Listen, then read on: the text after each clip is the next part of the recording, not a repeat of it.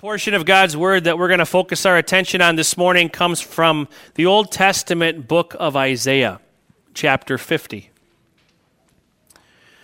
The sovereign Lord has given me an instructed tongue to know the word that sustains the weary. He wakens me morning by morning, wakens my ear to listen like one being taught. The sovereign Lord has opened my ears, and I have not been rebellious. I have not drawn back. I offered my back to those who beat me, my cheeks to those who pulled out my beard. I did not hide my face from mocking and spitting. Because the sovereign Lord helps me, I will not be disgraced. Therefore have I set my face like flint, and I know I will not be put to shame. This is the word of our God. Please be seated. Let's pray. May the words of my mouth and the meditations of our hearts be pleasing in your sight, O Lord, our rock and our risen Redeemer. Amen. You could tell a lot from a face, especially from the face of the people you know and love the most. If one of your loved ones is very, very tired, you probably don't need to ask them if they're tired. You can just take one look at their face and you know, tired. And if there's some tension in the relationship, if maybe someone's not saying what they actually want to say, you could see it on their face. You could tell something's not quite right. There's a discussion that needs to be had. One of my favorite parts about being a parent is watching the face of a child when they come out of their bedroom. Maybe when a nap is not quite over or when a nap is over, you can always tell if they actually slept or not just by looking at the face. You could tell a lot from a face, especially when you're looking at the face of the ones you know and love the most. Today is the last Sunday before we enter the season of Lent. And as you probably know, the season of Lent is pretty long. It's 40 plus days of nothing but focusing on our sin and our need for a Savior. And that can be kind of a long, long stretch. And so traditions have changed over the years, but for the last few decades, it's become tradition in our church body to look at this account of Jesus' transfiguration before we enter into the season of Lent. And maybe you can understand how this makes sense. We're about to focus on the reality of our sin, and we're about to see Jesus beaten and bloodied and humiliated as he's hung naked on a cross.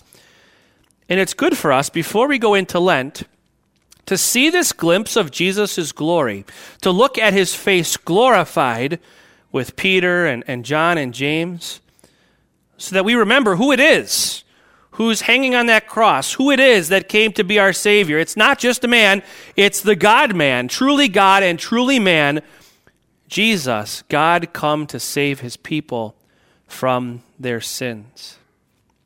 But today we're doing things just a little bit differently. We're looking at an Old Testament prophecy that points ahead to another picture of Jesus' face, a picture that is seen right after the transfiguration, as he resolutely sets his face on Jerusalem. That's literally what we're told in Luke's gospel. He set his face on Jerusalem, on the goal. And it's a picture that was first brought out in these words from the prophet Isaiah. You could think of these words from the prophet Isaiah as him, through God's grace, reaching out into the future 700 plus years and grabbing some words that would be spoken by the Messiah and bringing them back for his people to hear 7+ centuries earlier, and then again for us to ponder today. We hear a picture of the Messiah who sets his face like flint, who resolutely looks at his purpose, what he's about to do. And as we look at this account, as we look at Jesus' face, it gives us an opportunity to think about what people in Jesus' day saw when they looked at his face. And I want to make the point by just reviewing a biblical story that's probably somewhat familiar to you. It's a story that we do in Sunday school quite a bit, and it's a story that we do in Bible basics class all the time. It's the story of a paralyzed man who was lowered down through a hole in the roof by his friends right in front of Jesus so that Jesus could heal this paralyzed man. When this guy is lowered down in front of Jesus on a mat, Jesus looks at him, but he doesn't heal him right away. He looks at him and he says, "Son, your sins are forgiven." And there's this group of Jewish leaders off to the side. They're not talking amongst themselves. They're thinking to themselves. Nobody else hears what's going on in their head. They're thinking to themselves, who does this guy think he is? Who can forgive sins but God alone? And they were right. Only God can forgive sins. Now, that's a little hard for us because just a few minutes ago I was standing up here and I said, as a called servant of Christ, and by his authority, I forgive you all your sins. And you as Christians can forgive each other sins. We can all forgive each other because Jesus has given us that authority to say, I forgive you. And he says, if you tell each other that you forgive each other, it's as if I am saying it to them, and in fact, I am saying it to them. But that's a gift that God has given to his New Testament church. That was not a gift that God gave to his Old Testament church. And so when these Jewish leaders hear Jesus say something that only God can say, they look at his face, and what do they see? A man. But they hear him say something that only God can say. And it doesn't sit well with them. They look at the face of a man claiming to be God, and they get angry. Jesus says to them, what's easier? For me to say to this paralytic, your sins are forgiven, or for me to tell him, get up and walk? But that you may know that the Son of Man, referring to himself, has the authority to forgive sins, get up and walk. And the guy gets up and walks. It's kind of like Jesus is saying to them, well, if I can do something only God can do and tell him to get up and walk, then can I tell him that his sins are forgiven? What do you think? Of course, the answer is yes. Jesus is confronting them because what are they doing? They are rejecting a simple truth. They are saying, no, we don't believe that you are God. We look at your face, we see a man, not God. And so as we look at the Transfiguration account, maybe that brings a question to mind. Well, why didn't he just start glowing, shining for them? Like he did for Peter, James, and John. Wouldn't that have solved the problem? They look at his face and they see a human man. If it just started shining and his clothes were radiant like lightning, do you think then they would have believed that he was God too? No. They wouldn't have. And here's why. They were not willing to be humbly instructed by what the Word of God says. And they proved it when they rejected Jesus as being God and man. Take a listen to what the Christ says again in our text from Isaiah. The sovereign Lord has given me an instructed tongue. In other words, when I speak the words that have come to me from God's Word. To know the word that sustains the weary. He wakens me morning by morning, wakens my ear to listen like one being taught. Were people who rejected Jesus listening like one being taught? Were they humbly listening to the word of God and applying what it says? The answer is no, because the word of God said, clear as day, that the Messiah would be both God and man. Listen to a very famous prophecy from Isaiah that we often read during the Christmas season, from Isaiah chapter 9. For to us a child is born, to us a son is given, and the government will be on his shoulders, and he will be called, ready for it?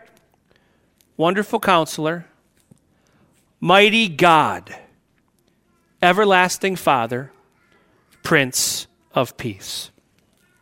The Messiah would be born, and he would also be called Mighty God. If the Jewish leaders had been humbly instructed by what God's word says, they would not have been so surprised when a powerful teacher showed up who was a man, but then also saying and doing things that only God can say and do. This would not have been so shocking for them. But what was the problem? They were not willing to be humbly instructed by the word of God. They were not willing to listen to what the word of God said and then look at Jesus' face, see the face of a man, but then hear him and see him function as God. They didn't like what they saw when they looked at his face, and they rejected him.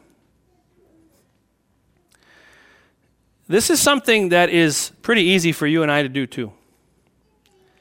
It is easy for us to not be humbly instructed by the word of God. Instead, to read our own thoughts into it, to make it say what we want it to say. Maybe there's a little part of you that hears the account of the transfiguration or hears an account of Jesus' miracle or of his powerful teaching and just wishes, I wish I saw it with my own eyes.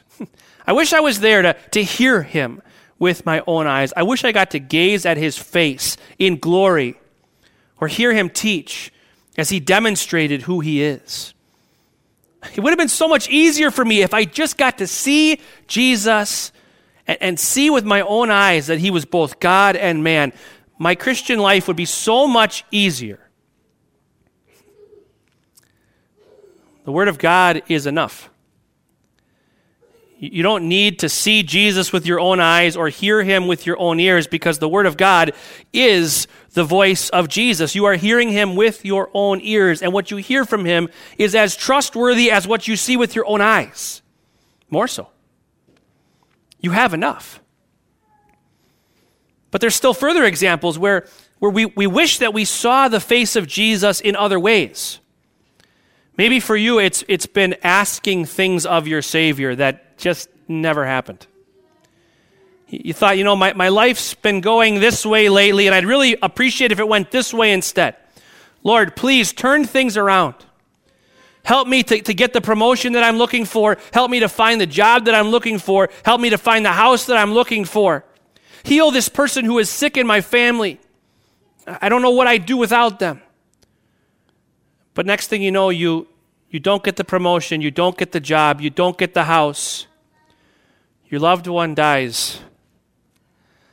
The prayers go seemingly unanswered. You hoped to see the face of Jesus in some miracle that would happen in your life, and you trusted that he could do it if he wanted to, but he didn't. And so you weren't seeing the face that you hoped to see.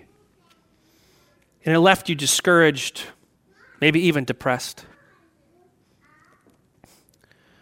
We are about to enter a very long season of the church year, where we once again focus on the reality of our sin and how serious it is. The humiliation of hell that we deserve because of our sin. It's a way to remind us of the Savior that we need. As we do, don't look for a face that is not found in the Scriptures. Look at the face of Jesus that is actually found in the Scriptures. Look at the face of a man who's really a man, but also really God.